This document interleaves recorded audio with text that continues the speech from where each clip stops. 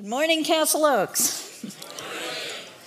My name is Deb Lawson, as Josh said, and we've been coming here for about 14 years, and I'm really glad to be with you, and I'm really glad there's familiar faces in front of me. Woohoo! So I am going to start right off this morning. We're going to start right into Romans 2:4.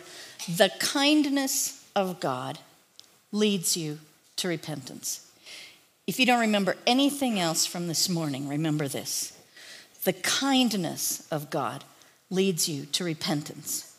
Now, repentance comes from the word metanoia in Greek. And metanoia, I love the Merriam-Webster definition, which is metanoia is a transformational change of heart. So the kindness of God leads you to a transformational change of heart. Notice that it does not say your repentance or your change of heart leads to the kindness of God. Now that would be a perversion. Instead, it's the kindness of God that leads us to any real change of heart. So we'll come back to this. But for now, I want you to imagine that you're a pipe. You're a pipe, maybe it's got a curve in it, but you're a pipe that's designed for the love of God to flow through. And it starts with Him and goes through us. And He is love. God is love. So any real love has its origins in Him and then comes through us to other people. If it starts with us and goes to other people and comes back, now that's a give to get model. That's I give you something, so you give me something, which is more what I call lust and not love.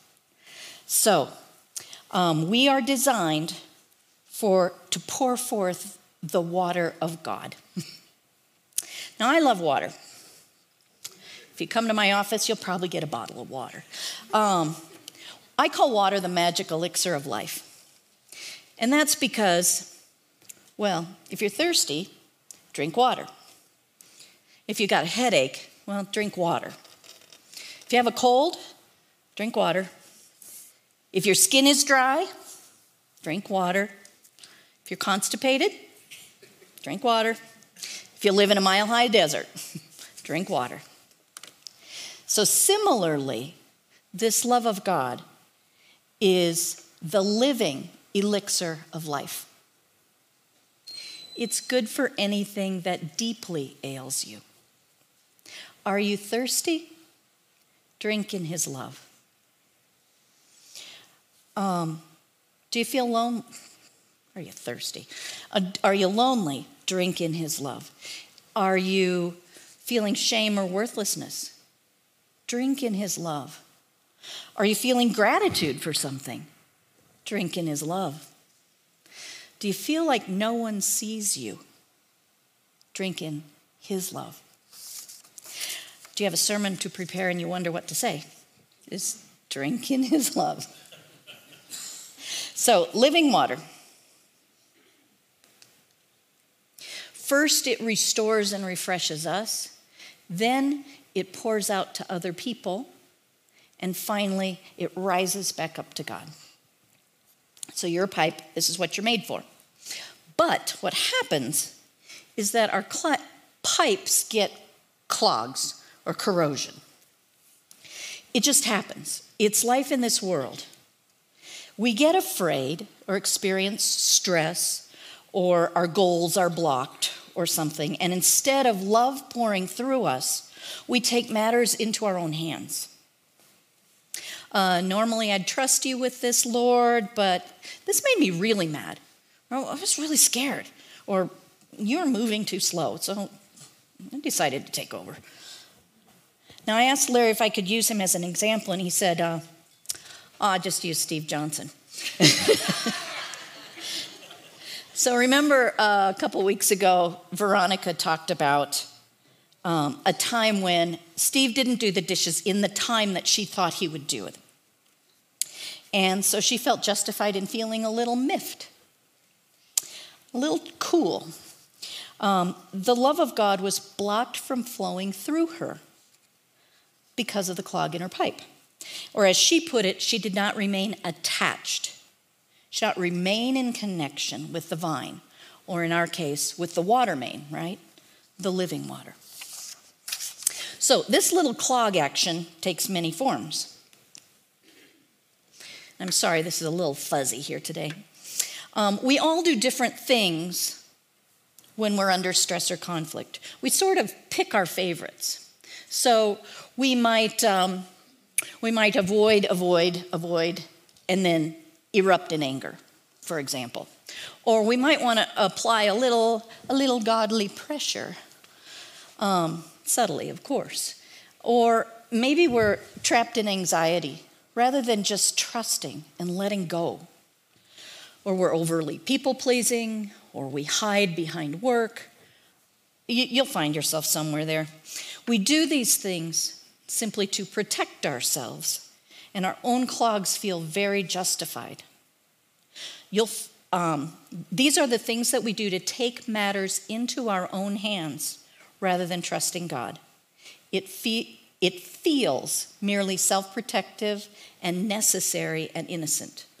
But of course, it's not. In Jeremiah 2:13, this is what God says. My people have committed two sins. They have forsaken me, the spring of living water, and they have dug cisterns of their own, broken cisterns that cannot hold water. And it is the kindness of God that leads you back to the spring of living water, the water that has healing properties. It's like some kind of super pure Drano or liquid plumber, which is good for pipes but hard on clogs, right?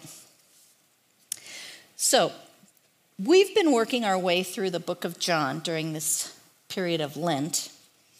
And John talks about the woman at the well and other vignettes about Jesus' life. He spends about half of the book in the last week of Jesus' life with the words of Jesus, with his death, with his resurrection. And then at the tail end of John, there's almost like this little epilogue thing about Peter. You gotta love Peter. Peter is like this glorious mess. He is so bold and beautiful. He is the rock on which Jesus said he would build his church. He is passionate. He's devoted. He's eager. He's always the first one to step forward, the first one to get out of the boat, the first one to say, "You are the Christ, the Son of the living God." But as Phil talked about a couple weeks ago, Peter had his own clog action going on. Fickle and unpredictable were the words that Phil used. When Jesus is arrested, Peter whips out his sword or knife, and it turns out it's powerful enough to cut a man's ear off. A scared and angry Peter and a knife. Well, that's what we do too, usually with our words. Then after Jesus heals the man's ear and is led off, Peter follows the group who arrested him. 3 times people ask him, do you know Jesus? And he says, no, I don't. And all this comes only a few hours after saying, even if I have to die with you, Lord, I will never disown you. So Peter's stabbing wildly with one hand and hiding behind lies with another, digging his own cistern, going his own way, followed quickly by some huge shame, sticky shame. So a few momentous days go by, right? Peter is kind of watching his dreams kind of go up in smoke as Jesus is crucified, confusion, loss. And then Jesus is alive again, another, well, I don't know what that means. But somewhere shame is probably still lingering under the surface. So at the end of John, we read these words. When they had finished eating, Jesus said to Simon Peter, Simon, son of John, do you love me more than these? These what? These fish, these other disciples? I don't know. Yes, Lord, he said, you know that I love you. Jesus said, feed my lambs. Again, Jesus said, hey, Simon, son of John, do you love me? He answered, yes, Lord, you know that I love you. Jesus said, take care of my sheep. And a third time he said to him, Simon, son of John, do you love me? Peter was hurt because Jesus asked him the third time, do you love me? He said, Lord, you know all things. You know that I love you. And Jesus said, feed my sheep. What I want you to notice is the tender reinstatement of Peter. I think Jesus masterfully took Peter in concentric circles, closer and closer to his heart, closer and closer to where that shame was stuck. To get rid of the clogs in our hearts, sometimes we need to be pierced. Not with criticism or demand for apology. Peter was pierced with love, the kindness of God. Jesus drew Peter back to attachment. Peter, do you love me? Peter, are you attached to me at your core? Peter, do you love me past head knowledge? Peter, do you love me past your emotions? Peter, do you love me in your inmost being, the center of who you are? Do you love me? Now, the third time Jesus asked Peter, do you love me? It says Peter was hurt. His heart was pierced with the kindness, the loving kindness of Jesus, who will not stop at superficial benevolence. He longs for us to be attached, but that can only happen with deep humility and vulnerability. And each time Jesus responds, feed my lambs, take care of my sheep, feed my sheep. So earlier in John, Jesus has said, I am the good shepherd. I know my sheep, and my sheep know me. Now Jesus asked Peter to feed and care for these precious ones of his. We are these sheep. Everyone we meet are these sheep. Feed my sheep. As an aside, let's just notice what Jesus did not say. He did not say, well, Peter, I forgive you for whacking the guy's ear off and for disowning me. But don't let it happen again. Now, since I chose you to be the rock on which I build my church, let's just hide this little embarrassment from everyone. And let's sit down, get our whiteboard out, do some serious strategizing on how we can build the church in the world as we know it, which will, of course, become the model for how to build great churches in America one day. No, that's not what Jesus said. The only model for the church is some broken and humbled servants, pierced with the kindness of God, gently caring for God's dearly loved sheep. It is the kindness of God that leads to deep heart change. Now, this is Peter's shift from being fairly okay to knowing that it is well with my soul.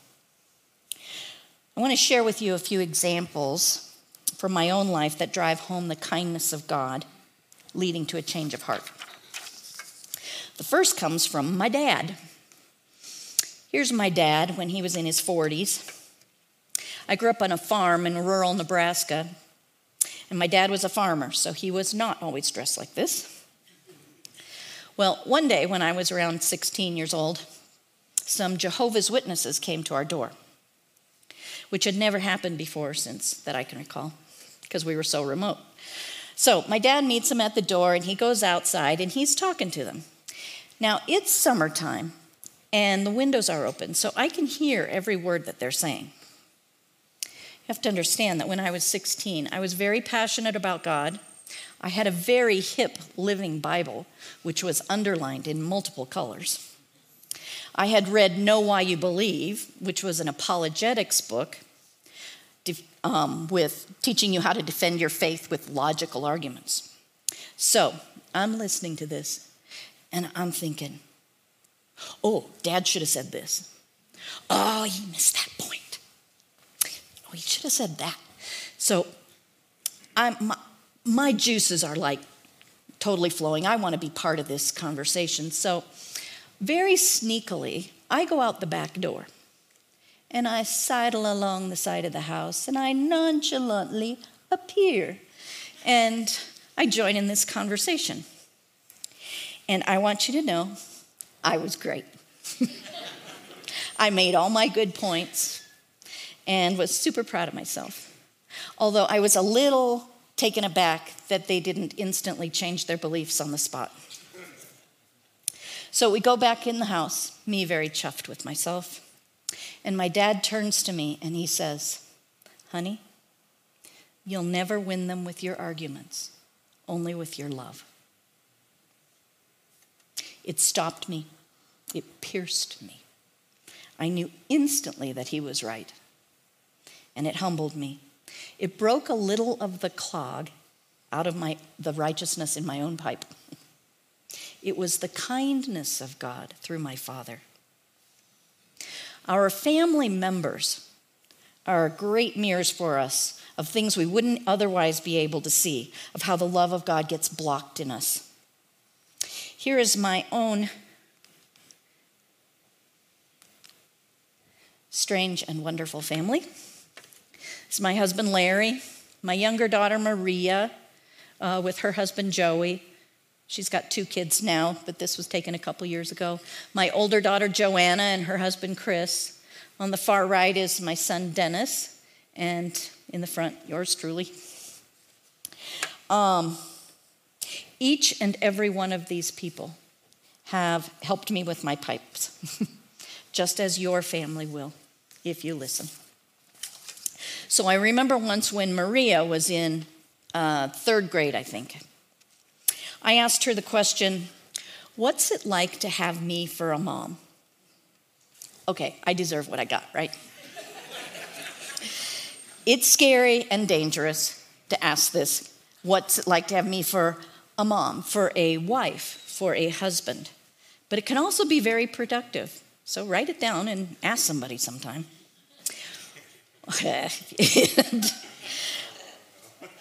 Well, when I asked my daughter, she said, very gently and thoughtfully, well, sometimes I think you want me to be who you want me to be and not who I am. Do you see what she revealed there? That one of the clogs in my pipe is me and thinking that I know best. It was a clog that was completely invisible to me, but she showed me by her kind honesty. My older daughter, Joanna, caught me one day, and I think she was late teens, and I was fussing about something, trying to convince her that she should do something different in a different way, a different time, I don't even know, something very momish, I'm sure.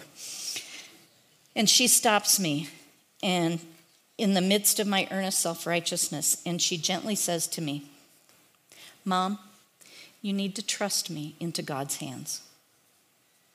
Now, I don't remember the details, but I do remember desperately wanting to argue with her. But she was right. I was not trusting. She pierced a bit of my clog. The thing in me that was preventing the love of God from being free to flow. Now, as I was preparing for this talk this morning, I was talking with my son, Dennis, on the far right. And he suggested that I share his story with you. And I said, really? And he was like, yeah, I think it would be really good, Mom. So, we adopted Dennis from Russia about 27 years ago. Here he is back then. He was about 8 when we adopted him, and now-ish. Dennis was a delightful, fun-loving, active little boy. But not surprisingly, we found out he came to us with clogged pipes. a certain cluster of issues.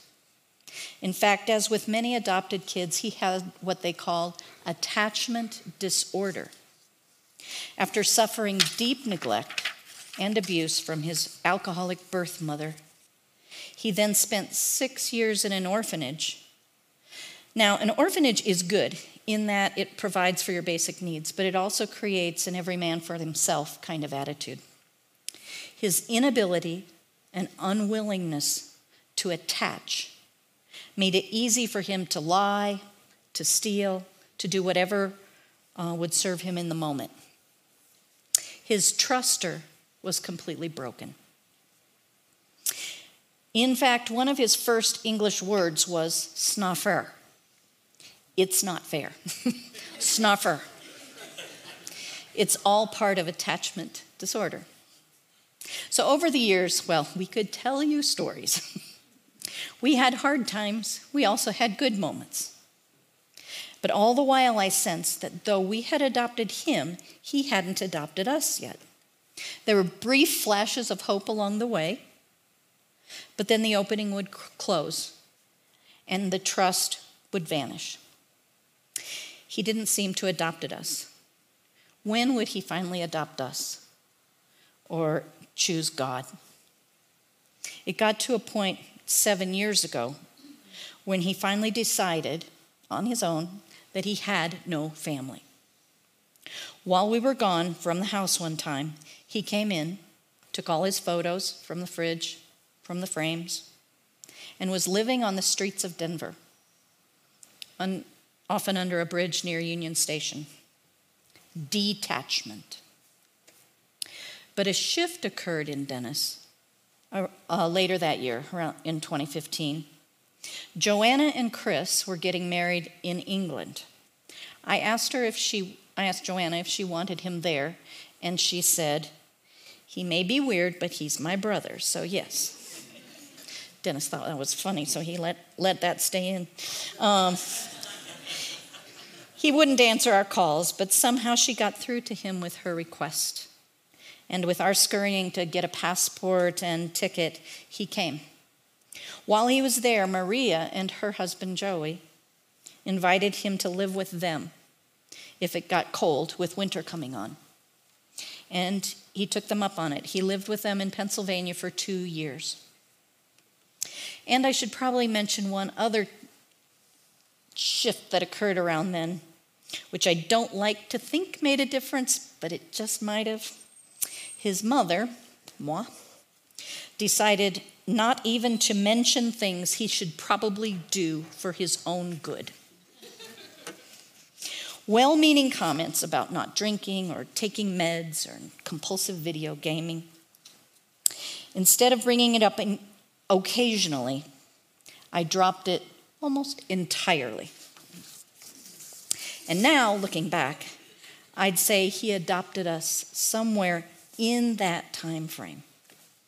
It's just a feeling that seemed to be missing before. The kindness of God through his family opened his heart. I call it an ordinary miracle. These girls, these women, loved their brother, though much, much trauma and dysfunction came into our home through them, through him. The miracle is that the love of God could come through them. They are my heroes. It is the kindness of God that leads to a change of heart. So this is my view of Dennis's story, and he's right here with us today. So I ran it by him to see what he meant by telling his story. Like, is this kind of it? And if I should leave some parts out. And here are his words in response to the story. I did ask him if he wanted to come up and give this himself, and he said, no, Mom. It's okay if you do that. So this is what Dennis said as I scrambled, to write down his initial thoughts really quickly. And he really talks like this. Mom, it's a great story of a man who went away from God and returned to God just like Peter did. It's a man who finally dropped his shoulders and allowed God to know him. Life is a roller coaster. We fall away from the love of God. The miracle is he was there all the time. When I tried to run away from God, he did little things to bring me back. God calls us to love one another. He has a path leading us step by step. And then something triggers you to think, oh, I am important. I am worthwhile. I am loved by God. We will always be this kind of glorious mess, like Peter was, like I am, like Dennis is. There will always be clogs in our pipes. Just set them down when you notice them. Let living water, the love of God, soften your corrosion. But one day, there will be a new heavens and new earth. And this attachment disorder, which is what I call the human condition, will be wiped away. And we will love and trust with abandon. Our pipes will be made completely new and clean. And the love of God will flow in us and through us to one another and rise back up to God with glorious freedom. Now, only in part. But one day, it will be glorious. And we will sing and dance in the love of God, who is Father, Son, and Holy Spirit.